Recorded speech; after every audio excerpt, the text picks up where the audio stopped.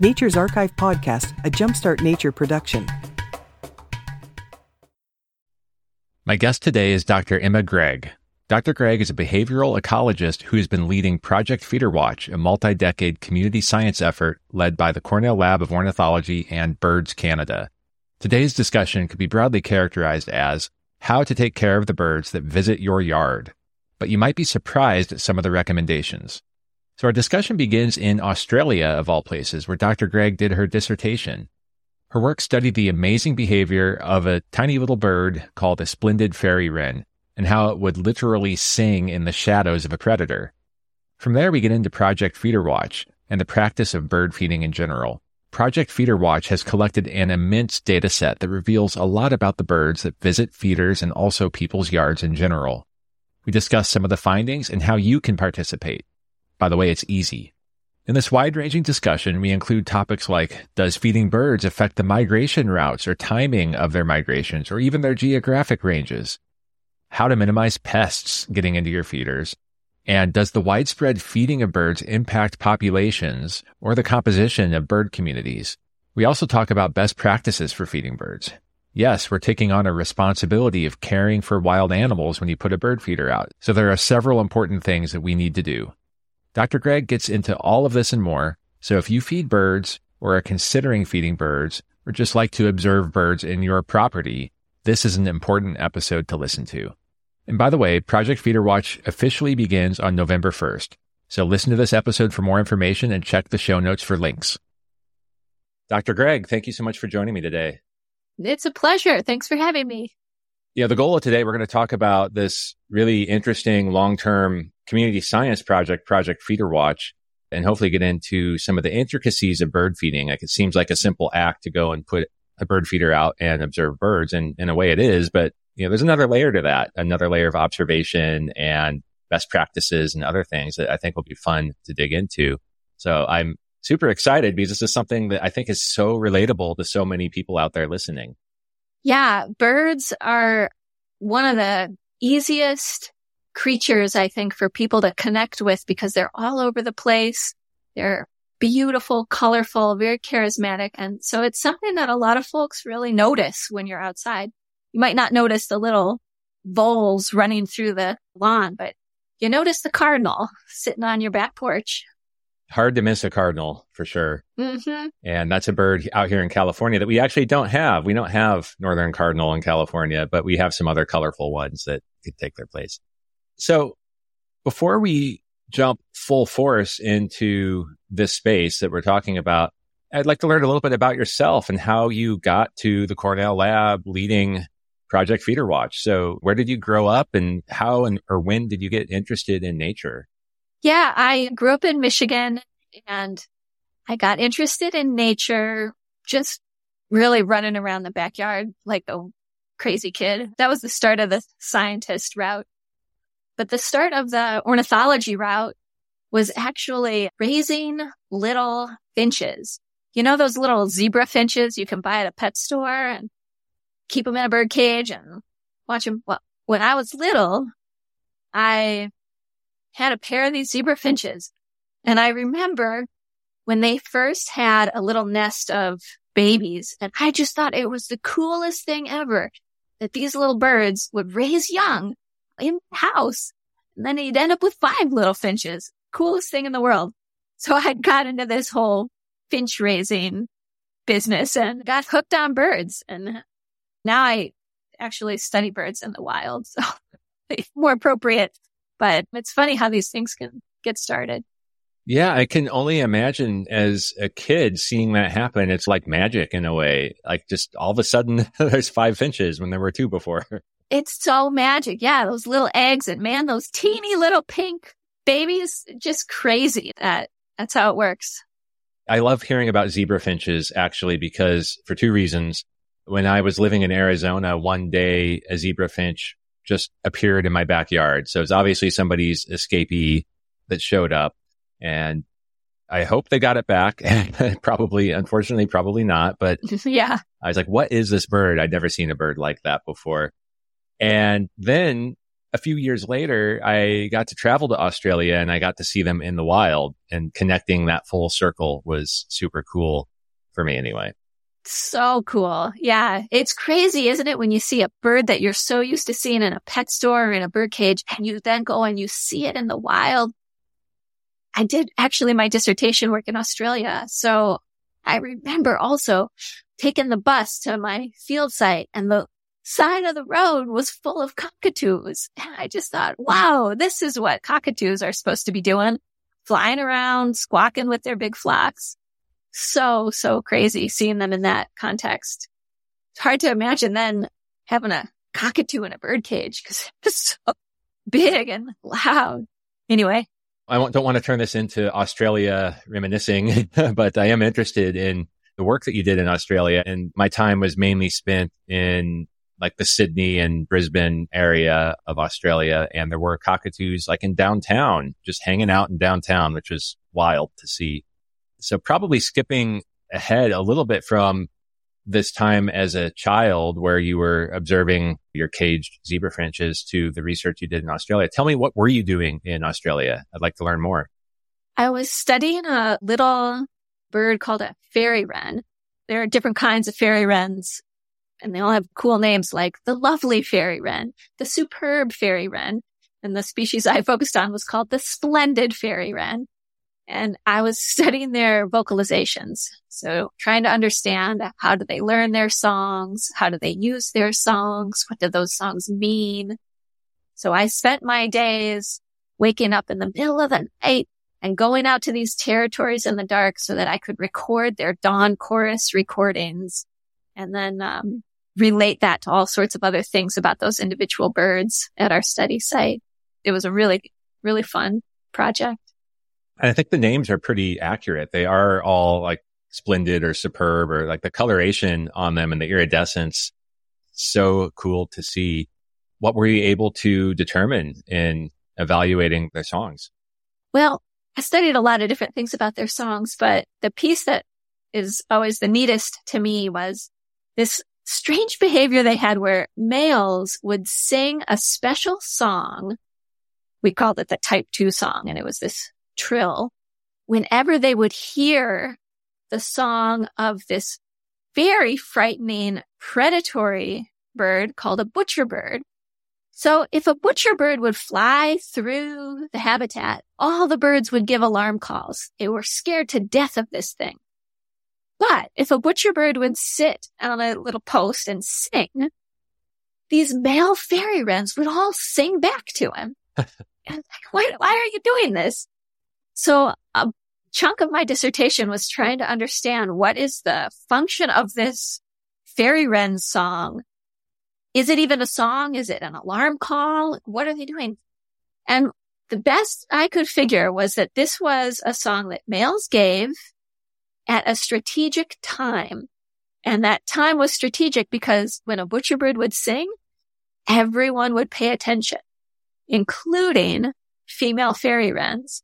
So it was a way that they could really project themselves into the world by saying, oh, everyone's listening now. And it's kind of, maybe your awareness is really heightened because you're listening to something scary. I'm going to sing my little trill right now. That was the coolest piece of info from my dissertation, I think, was figuring out these little type 2 calls. Yeah, that is fascinating to think about. And I think that's a great hypothesis. Like, is there any way to prove that? What's the next step? I tried with experiments to sort of tease apart that, okay, in this context, it seems like it's certainly not an alarm call. And females did tend to respond more to playbacks of type 2 calls when they were preceded by a butcher bird call. So females would react more to them. So there are some experimental hints that this interpretation is true. I guess I always still hesitate to say this is definitely the truth because it's just hard to know these things for sure. But that was the best that I could figure. Yeah, spoken like a true scientist, there's always a little wiggle room for doubt in case there's a better explanation that arises. That sounds really persuasive to me anyway. On a personal note, I haven't looked into fairywrens like taxonomically. Do they have any relation to the wrens that we experience here in the United States, or are they just very, very distant relatives? They're very distant relatives. And I think they got the name wren because they hold their tails up like the wrens in North America do. But it's not because they're actually related to wrens. So just a little convergence in the tail holding behavior. Yeah, I assumed as much. And anyone who's traveled to some of the, like to Australia or some of the more tropical areas, you might find a lot of bird names like magpie lark or cuckoo shrike. And it's like they've noted the morphological similarities of two different birds and then just said, okay, we're just going to call them both. So you can't trust those common names, I suppose. Yep. With that as background, then how did you navigate your way to Project FeederWatch? Hey, nature enthusiast. Do you want to be part of something bigger? Well, we're building a movement at Jumpstart Nature, and we've just added some new volunteers to help with our podcast and website. But this means our costs are going up too. I need to purchase software licenses to give them access to the production tools we use. For example, one media editing license costs $21 a month. And this is where you come in. Please consider supporting our mission by contributing to Jumpstart Nature through our Patreon or direct contributions, or even purchasing some logo merch. Check out all these options at jumpstartnature.com/donate, also linked in the show notes. Not ready to make a financial contribution? Then please share this episode with 3 friends. Sharing what we do is actually one of the very best ways you can help us. Thank you all for your continued support. Well, that came about because I came to the Cornell Lab of Ornithology actually to do a postdoc about fairywrens. So those Australian birds led me to the lab. And when my postdoc was over, I just really super, super loved working at the lab.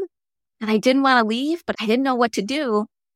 And I remember going to the HR department and saying, gosh, I'd do anything. You know, I could work at the front desk, or you could maybe put me at the library for a little while, part-time. What could I do to kind of stick around until something more significant comes up? And the woman said, there's this opening starting out with Project FeederWatch if you want to give that a try. And I thought, well, okay, yeah, I could go for this. I'll give it a shot. So my point here is that I didn't have a lot of background in citizen science or participatory science or large data sets. I was a behavioral ecologist studying fairywren songs coming into this position. And I have just totally fallen in love with FeederWatch and the data set. It's really been a cool now 10 years since I took the position. It's kind of crazy how these things all unfold. I think it's a dream for a lot of us to someday end up working at the Cornell Lab of Ornithology. So it's fun to listen to what your path was and how it's panned out. So tell me a bit about Project FeederWatch then. How long has it been going? What is it? What's the goal? Yeah, it's a wonderful program. It has been going on since the late 80s. It was actually invented, I think about a decade before that in the 70s through the Long Point Bird Observatory up in Canada. And it was just a Canadian winter bird counting effort. That was sort of the idea behind it. And it was conceived by a woman named Erica Dunn. So there's the goal. And then in the 80s, they thought, we want to expand this and look at winter birds across more than just Canada, because a lot of birds have ranges that are both the US and Canada, of course. And so it was then in the 80s that they partnered with the Lab of Ornithology. And that was when the program took the form that it has now.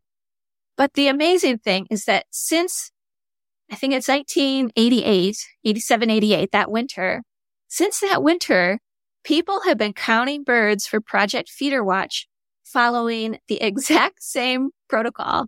For all that time, people have been counting birds the same way.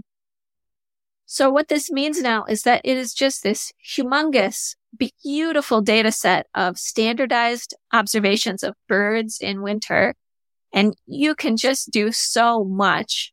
Really, whatever kind of project you can come up with, you might be able to answer with FeederWatch data. That's maybe too big of a statement, but a lot of different questions you can answer with FeederWatch data. So it's a really cool program. There's so much I want to ask. So who participates in Project FeederWatch? anybody who wants to. Now, the name FeederWatch leads it to be people who have bird feeders. So that's the core audience. But you don't have to have a bird feeder to participate by any means. And this is something I'm trying to encourage. And it's only something we've been encouraging in the past few years, but there are lots of ways to support birds that don't involve having a bird feeder. I hope this podcast is one more step in the direction of helping people know that even if you don't feed birds, you can participate in this Project FeederWatch and observe the birds around your home and still contribute to this awesome data set. So you said around your home. So there is a constraint to being close to your home to participate? No, there is not. That's what people tend to do because that's often where people have their bird feeders or where they want to sit and watch birds on the weekend. But you can do it anywhere. You could do it at your office. If you're a teacher, you can do it at your school with your classroom. Nature centers do it. Zoos do it. You can do it at your vacation rental if you want to. So any place is fine for FeederWatch.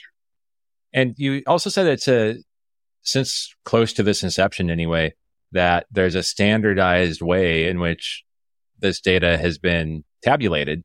So what are the requirements for someone that you're sitting at home and looking at your birds, and how do you go about contributing, like specifically contributing to Project FeederWatch? The quick and dirty about the FeederWatch protocol is that we ask people to identify all the birds that they see over their count period. And you can count for as little or as much time as you want, but you're just going to say, okay, I watched my birds for this amount of time over the weekend. And the goal of the watch is to tally up the largest number of each species seen at one time. So let's say you look out your window and you see 2 blue jays on your feeder. Okay, you mark down 2 blue jays or 2 Steller's jays or scrub jays, wherever you may be. Then you look out your window again, half an hour later, do another check, and you see there are now 3 scrub jays at your bird feeder. Say, okay, now I've got 3. Now your tally is 3 birds. It's not 5 because we're trying to get a sense of the most number of individuals that you see at one time.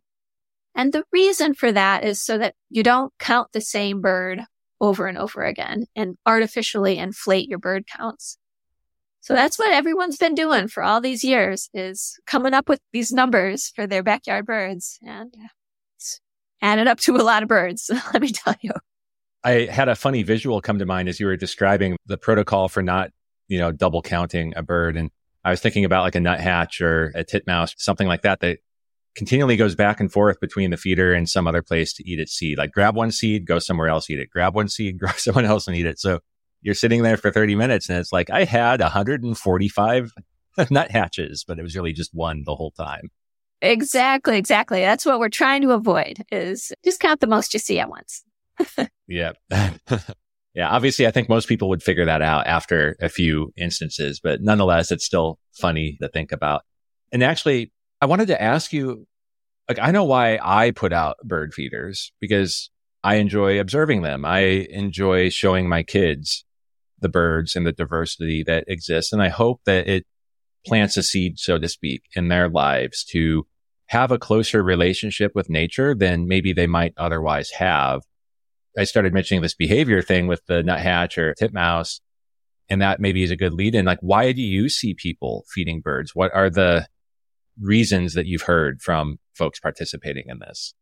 Well, the reason that you describe is absolutely one of them. People want to connect with nature. And I just think it's so cool that you can just put a little tray of seed on your back porch and actually bring nature right to your window and be able to see, these are all the birds that are around, or some of the birds that are around. It's really cool that they will do that and respond to the food that we provide like that.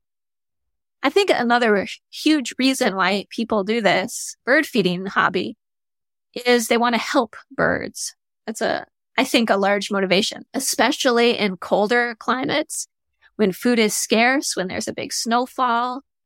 You will often see lots and lots of birds at bird feeders, and that's because they're coming in for this easy meal. So I think that's another big part of it for folks, is they want to help these birds. Absolutely. That's maybe the most fundamental reason now that you mention it. So you started to say, and you corrected yourself, like you can see all the birds in your area. And then you said, well, some of the birds in your area. So what are you missing potentially if you're only focusing on the birds that go to your bird feeders? Well, this is the limitation of the FeederWatch data set. And it's that it's really a program and a data set designed to capture information about common backyard, often resident birds, because these are species that are around in winter. And they're also species that tend to come into view from a person's window. FeederWatch is not an ideal data set if you want to study, say, population trends in red-eyed vireos, a little insectivorous migratory bird that's probably not going to be around your feeder. Very hard to see. You might only notice it by listening if you're walking around a wooded area. So that was why I kind of stopped myself and said, by putting out bird seed and bird food, you see some of the birds that are in your area. But there are birds that you won't necessarily see. And that's largely insectivorous, small, cryptic little warblers passing through. So that was what I meant by that.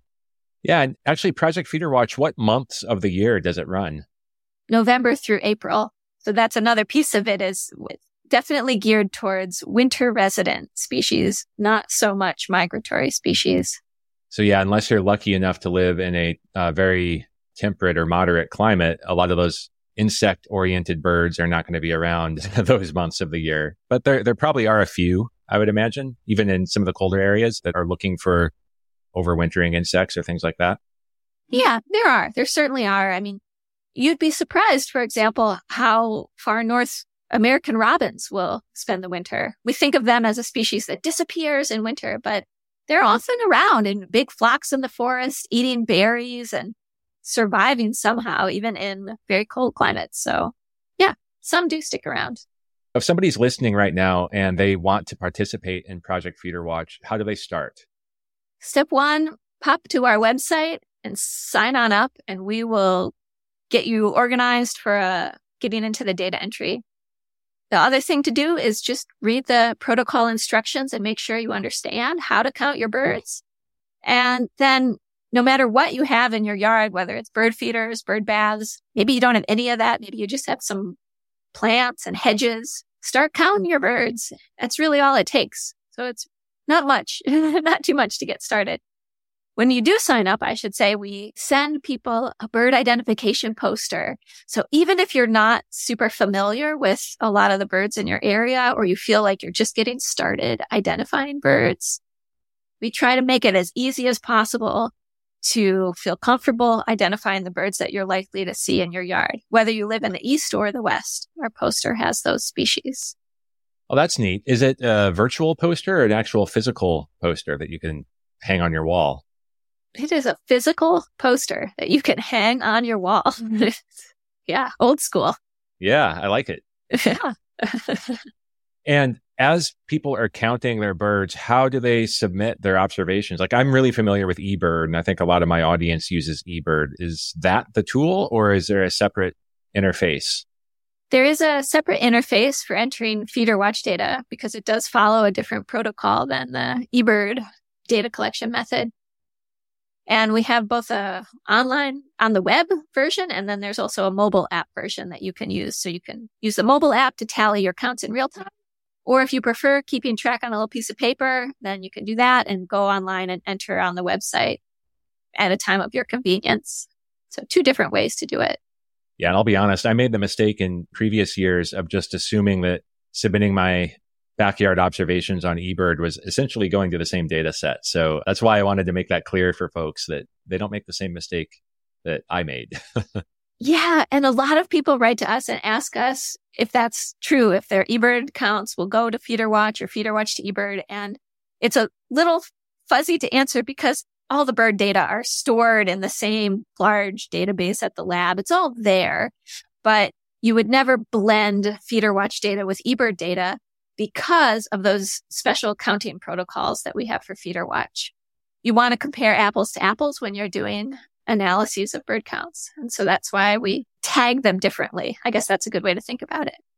So I'd like to dig a little bit more into ways that those who do feed birds at home can do a better job of it. Because like there was a situation here, just as an example, on the West Coast, and I think maybe it expanded across much of the US a few years ago, where there was a really big salmonella outbreak that affected pine siskins and some other species as well.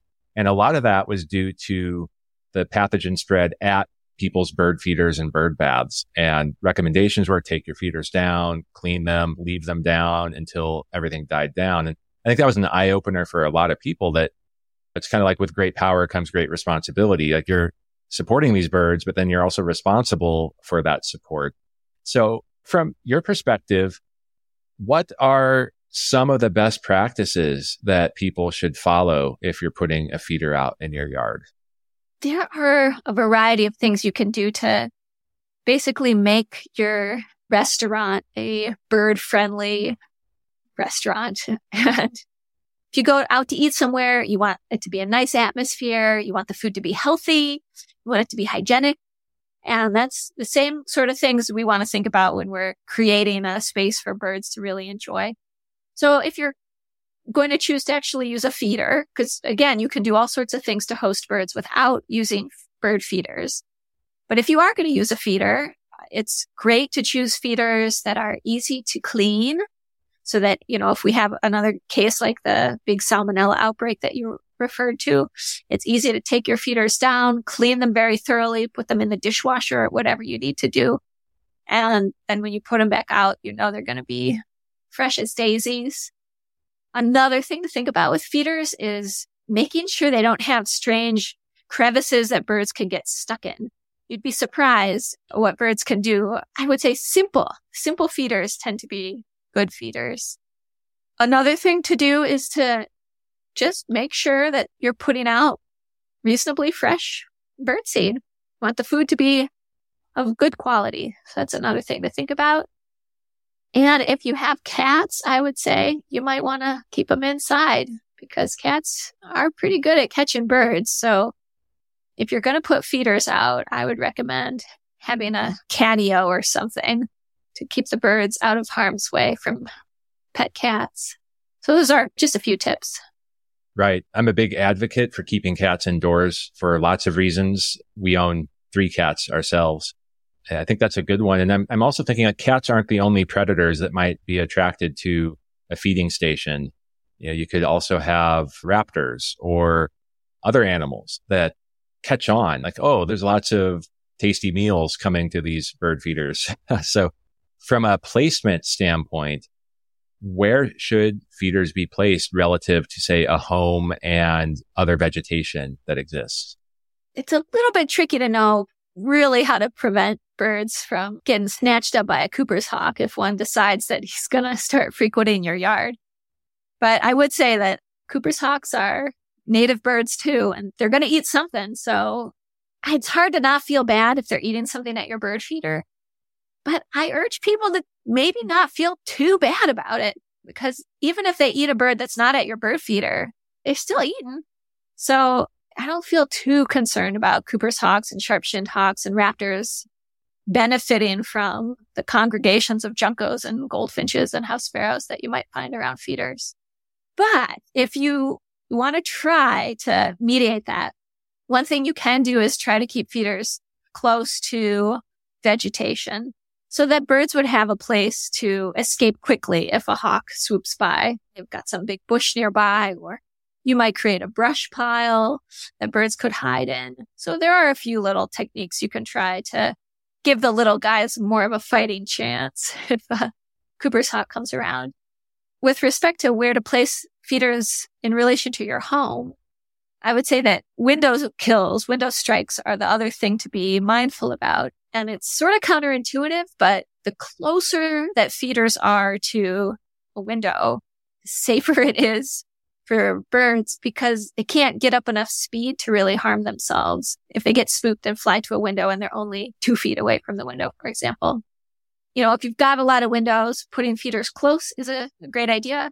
And if you don't have a ton of windows, then it's not such a big deal. But you can also always think of or look up bird window clings and those sort of window strike deterrents that exist. And I can never remember what they're all called, but there are lots of different kinds of those things. Yeah, there are some good ones that I know come highly recommended. I'll try to include a couple links that it looks like some of the bird advocacy groups are proponents of in the show notes. Yeah, and it really is counterintuitive because you put those feeders closer to the windows and you might actually notice birds fluttering up against the windows more often. But you're exactly right. They're just kind of like lightweight brush-offs as opposed to full speed, potentially injury-inducing or fatal impacts that could happen from a further distance. I forgot to ask, going back to disease spread and cleaning your feeders, I think it's a great idea. I see so many really novel bird feeders for sale online. And if you're on social media and you've been looking at bird feeders or bird seed, then you suddenly get all these amazing products being advertised at you. And some of them are really intricate and they do have those crevices or moving parts or things that, thinking about the safety of the bird is important. And then also the ability to clean them. Now, how often should people clean their bird feeders? I would say there's not a real hard and fast answer to that, to be honest. And certainly if you observe a sick bird, then it's a good idea to go and clean your feeders right then and there. But if you don't observe any sick birds, we don't have a sort of scientifically backed feeder cleaning frequency that's going to have a detectable effect on bird disease spread. We just don't know. Because we don't know, actually, that's one of the things that we're going to try and start to address within the Project FeederWatch dataset in the coming years. This season, we're going to roll out some new information that we're going to collect about sick bird observations and about feeder cleaning practices. If you're interested in doing this or learning about this, I super encourage people to consider participating in FeederWatch this year. And I hope that we can actually learn how much cleaning do you have to do to make a difference for birds? This big question that we make a lot of recommendations about, but we don't really know the answer to. So stay tuned for the answer in a few years. Let's hope. I may be off base with this, but if I were to characterize then the state of knowledge, like we know that cleaning a feeder is helpful. We just don't know what the optimal amount of cleaning is. And if we were to give a recommendation like clean your feeder every 5 days, maybe people are wasting their time. Is that where the concern is? It's possible. We just don't know. Maybe you need to clean your feeder every day for it to have an effect. Or maybe there's just so much transmission that happens away from feeders that cleaning feeders doesn't make a difference. I doubt that that's really the case, so I don't want to say that as a likely outcome, but it's possible. The state of knowledge right now, I think, is that we say to clean your feeders if you see sick birds, and we have a kind of course recommendation for every couple of weeks. But I think we really want to nail that down a lot better. That's based on common sense, which is fine. Common sense is very useful, and it's certainly not worthless. But it makes it hard to say to everyone, well, this is the answer, because it's a little more fuzzy than that at this point. All right, good points for sure. And similar question for bird baths. It's a different environment in a bird bath. You have liquid, which can have its own side effects. Do you have a recommendation for people that put water out for birds, how often they should clean those facilities? Again, this is just based on common sense and sort of better safe than sorry thing, but refreshing a bird bath water, even every day, it seems like a nice idea. If you have a pet animal, you change its water every day. So I would pour out bird bath water and replace it every day if you're able to. That being said, if you don't get to it for a few days, is it the end of the world? Certainly not. Got it. I've been trying to err on the side of maybe over cleaning, especially after that salmonella outbreak a few years ago, which was so devastating. Yeah, it really was. One other, I'm thinking about some of the other unanticipated side effects people might have with bird feeders. And if you're lucky enough to live in bear country, I know that feeders can actually attract bears, probably not the type of animal that one would expect. But even in cities or anywhere for that matter, you might find that you're attracting rodents or other animals that maybe you don't want. So are there suggestions you have for people in the unanticipated feeding of other animals that might result with bird feeders? Yeah. And if bears are the thing that you're attracting, we say take those feeders right down. Stop feeding them until the bears are hibernating. because it's just so dangerous for people and for the bears if they get habituated to food that people are providing. So we really strongly discourage that. For things like rodents, rats, mice, things that are not quite so treacherous as bears, but are certainly unwanted, it's hard to prevent those things if you've got a lot of bird seed around. If that stuff is falling on the ground, and those animals are around, they're going to be around. So the best strategy is, other than just trapping the heck out of those things if you can do it, maybe for a period of time, skipping the bird seed and just sticking with maybe a suet block if it's cold weather, or maybe just have a hummingbird feeder or a fruit feeder with an orange on it for a little while. So you could feed birds without having to use bird seed. And that might be a strategy for folks to use if they have troubles with rodents or other mammals come into the seeds that they put out. Some of this might fall into the world of like mythology or urban legend. So please correct me if some of this is inaccurate. But, some of the things that I tend to do to help, one is the seed selection. I try to be really intentional about the type of seed. Some cheaper seeds have lots of filler products that birds will just toss on the ground. And that seems to attract some of the rodents who don't care as much. They aren't as picky necessarily as birds. And then also baffles. And again, location of the feeder, like where are they accessible or not accessible to the animals that you're selecting for or selecting against? Yeah, those are all excellent other methods of continuing to put out seed, but limiting the mammal exposure. Yeah, very good points about seed selection and baffles. So speaking of potential myths, do you encounter common urban legends or myths about like certain types of food to put out for birds or anything in this space that you would like to maybe dispel? I can't think of too many bird food urban legends. I suppose the one thing that's coming to mind right now is sometimes people write to us and worry that if they are going to go on vacation, how are the birds going to manage if they leave for a little while and stop feeding them for a couple of weeks? And that question comes up a lot. And I would say that for the most part, it is absolutely no problem, because even though birds are coming to your feeders a lot, that's not the only food source that they know. Most species have a wide range of food sources. And, this is how they survive in winter habitat where food is ephemeral. They've evolved to be able to do this. So you don't have to worry if you have to take down your feeders for a little while. In most cases, the exception would be if, there's some super, super cold storm going through, then it could be a little rough on them. But most of the time, it's no big deal. And I've realized too, there's some other interesting, maybe second level questions that I have.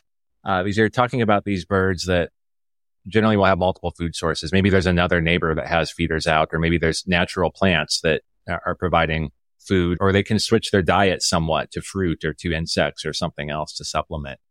But by putting bird seed out on a large scale, if you think about the number of people in a given neighborhood or a city or even more broadly, does that disproportionately benefit some species or cause a detriment to other species? Maybe in some cases it can. And I say this very hesitantly because there have been a few studies that have looked at this now, and they show that certainly some species, like granivorous species or very bold species that will come to feeders, benefit more from bird food being put out than others.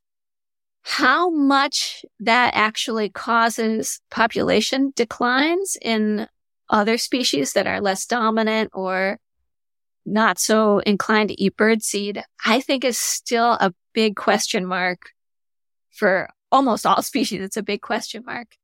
And what these are called they're called like indirect effects. So you see an effect on the population of birds that's coming to the bird food.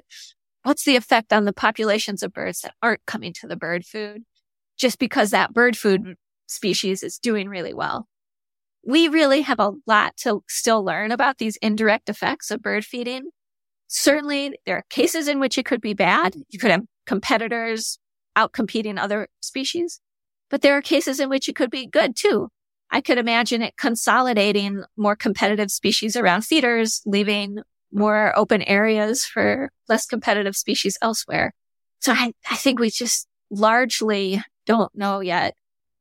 And the last little thing I'll say about it is that even in studies where they can show a negative effect of bird feeding or a positive effect of bird feeding in some system, it's extremely hard to take that and generalize that to other species or other locations, because a lot of these patterns are very context dependent on, which are the species and how do they interact and what food sources are available, blah, blah, blah. Ultimately, what I want to say is, answer the question, is feeding good or bad? And it depends. It depends. Yeah. It's like saying, is eating out good or bad? Well, depends. You have enough money to choose a healthy restaurant or bad one or blah, blah, blah. There's like 1,000 reasons why in some cases it's good and in some cases it's not good. I like that explanation too of a study is occurring. First of all, nature just it's such a complex system. There's so many variables. And I'm thinking in particular about a study that I read out of the UK that I'm sure you've seen that looked at bird provisioning and some of the impacts in the UK. And the things that came to mind there is, okay, we have an island. The environment is different. It's relatively temperate, but not warm, but the winters are relatively temperate, not a lot of freezing temperatures. So bird behaviors and migration routes and competition and food availability, totally different. It's also a very, very densely populated area that there are parts of North America that can compete, but not a lot. There's a lot of open space in North America. And on top of that, then bird feeding is a really big deal in the UK. Is that accurate, first of all? Like comparing that study, I feel as if there's a higher percentage of people feeding birds in the UK than typically we find in the US. I have to say, I don't know. That sounds right to me, but I don't know the statistics on that off the top of my head to be able to say that's true or not true. But what that does also remind me, this is a slightly different point related to this though, is that there's this whole other aspect to bird feeding, which is the effect that it has on people and perhaps indirect effects of that on how they interact with the environment and decisions they make, maybe who they vote for or how they spend their money, that could have incredibly positive effects on birds. So even if there was a negative indirect effect on one bird species, does that mean everyone should stop feeding birds? That's a big thing to ask, and without considering all the benefits to people of bird feeding. Right.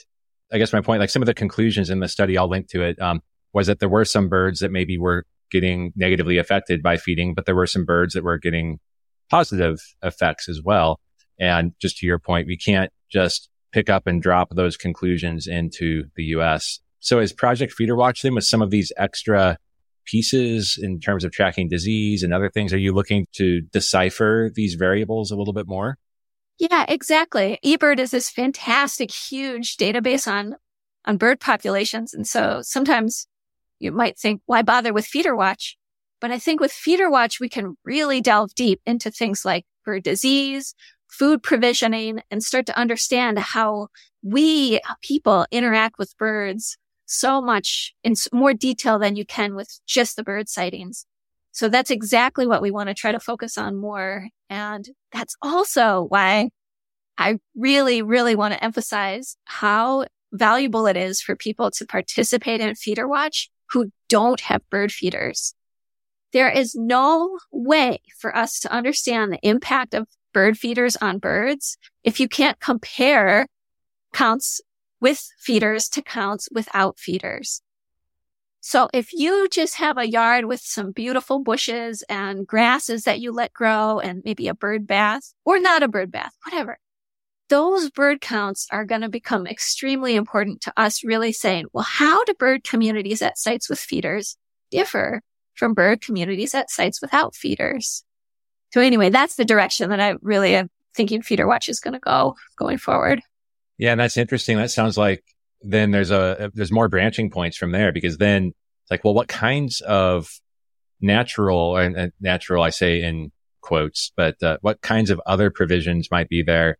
Maybe it's native plants, maybe it's not native plants. Maybe there's another variable that would be interesting to start to parse apart.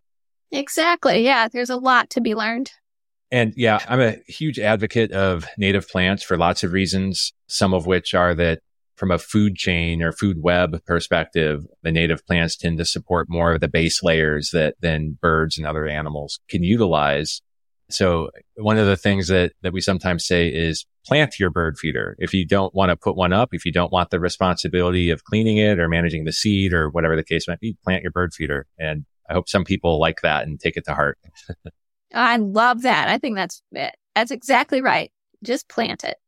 One other interesting, so I had a couple questions from listeners. I often send out notes on my Patreon saying like what topics are upcoming and does anyone have any questions? And one was about responsibly grown bird seed. And I don't know if this is something that is within your realm of knowledge or not, but the question that kind of came up is like, how do we know wherever these seeds are being collected at, are they also bird friendly? Does such a thing exist? Is there a way for people to understand where the seed is coming from and if they're following responsible practices?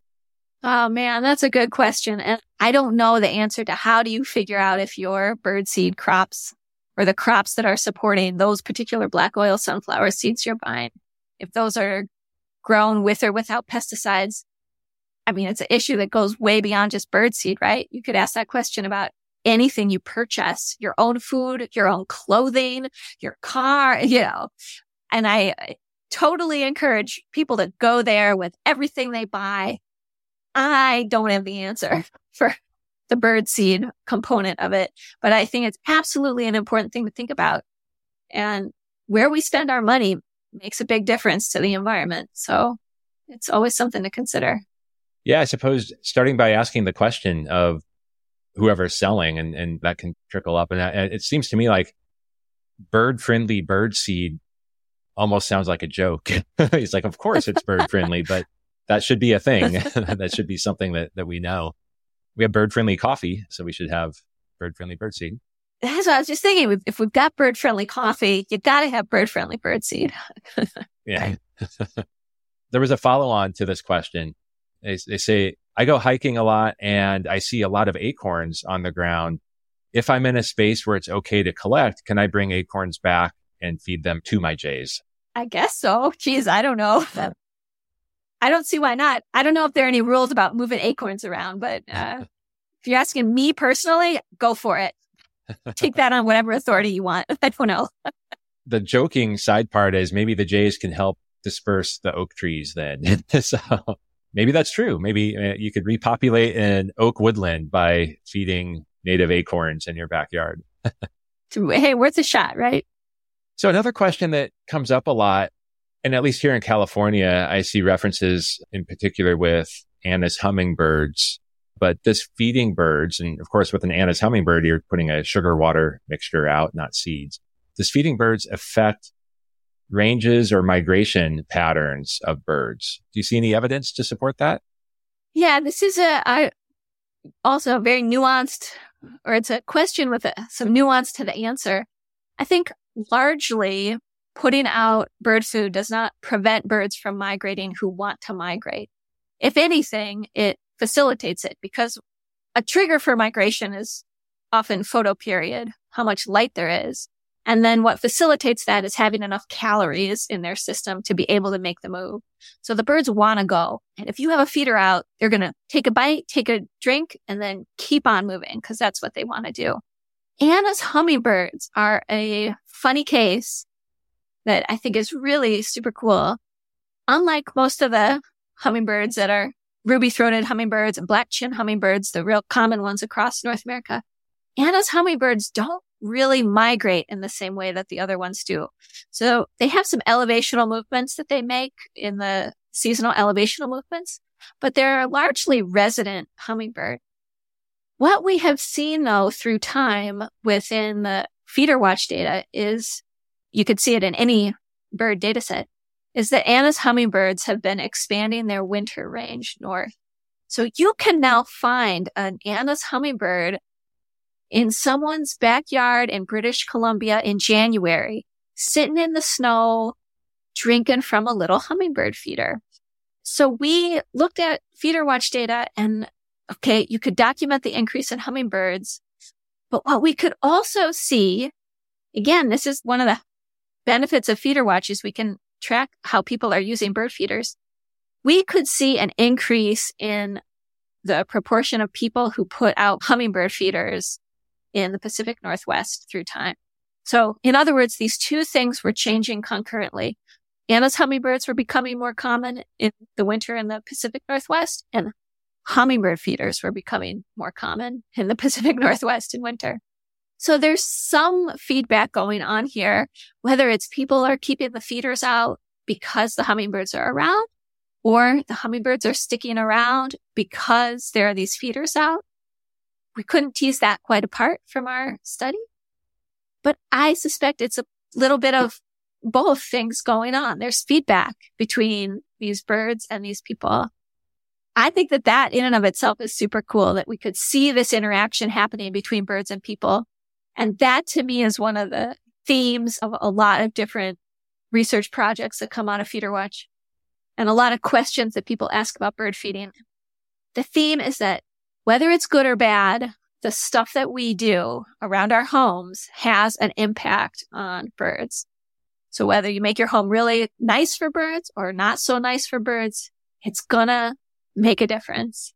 And I think we see that with this Anna's hummingbird pattern.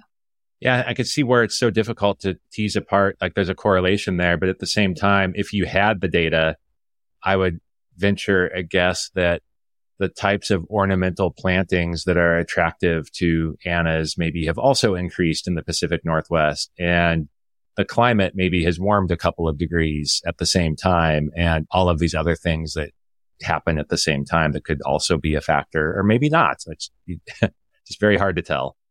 Exactly.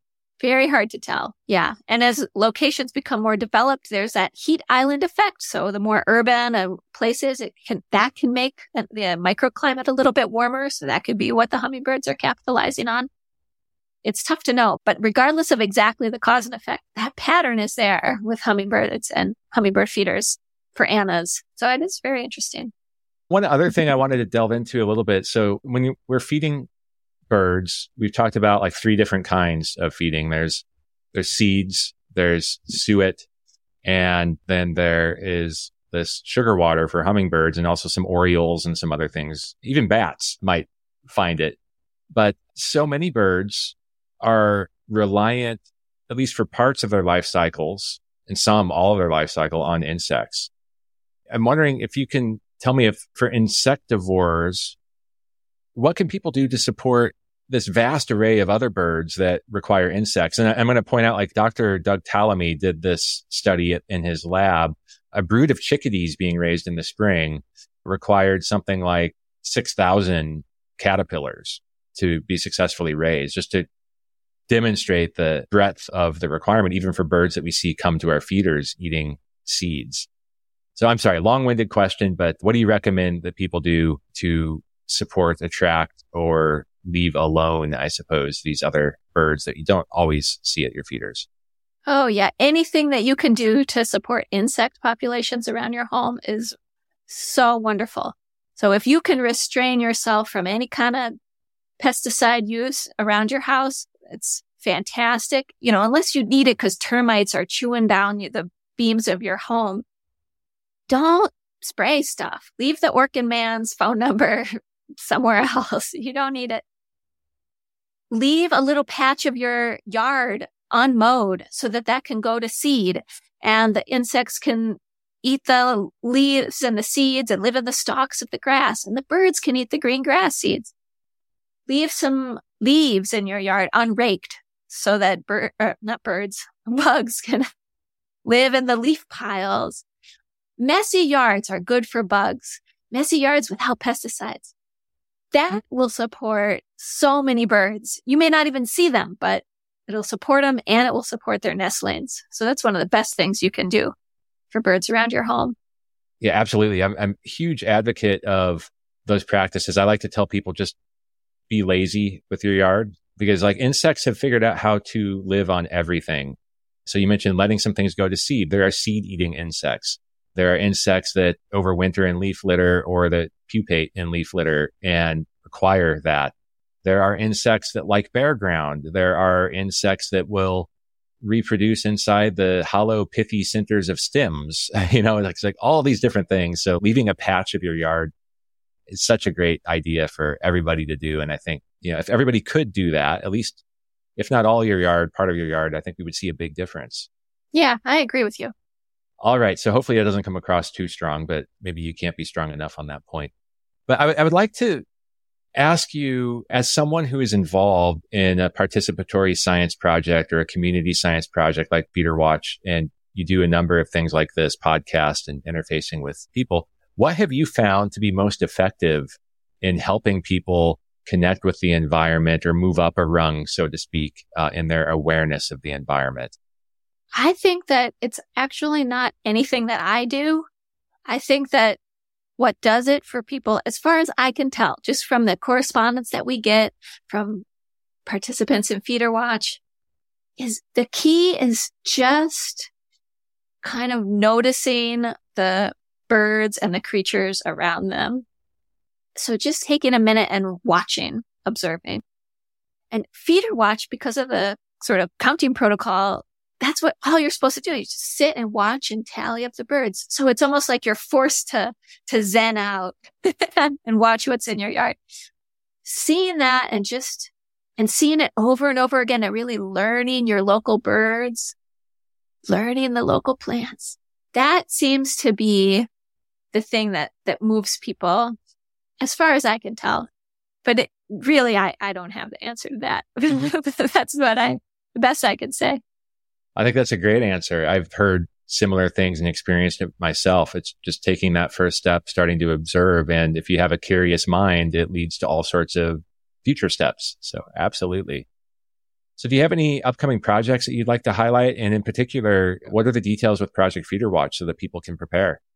Yeah, well, it'll start again this year. November 1st is the start date for the season to begin. And you can go to our website and sign up at any time. You could sign up way beforehand, no big deal. And then we'll send you all your starting materials. And what's that website? It's www.feederwatch.org. This year is going to be more different than probably any other year because we're going to start collecting more information about the bird diseases that you may observe around your home. So we can learn more about that. We're going to be collecting more information about what you're doing around your count site, how you change the food that you provide or clean the feeders.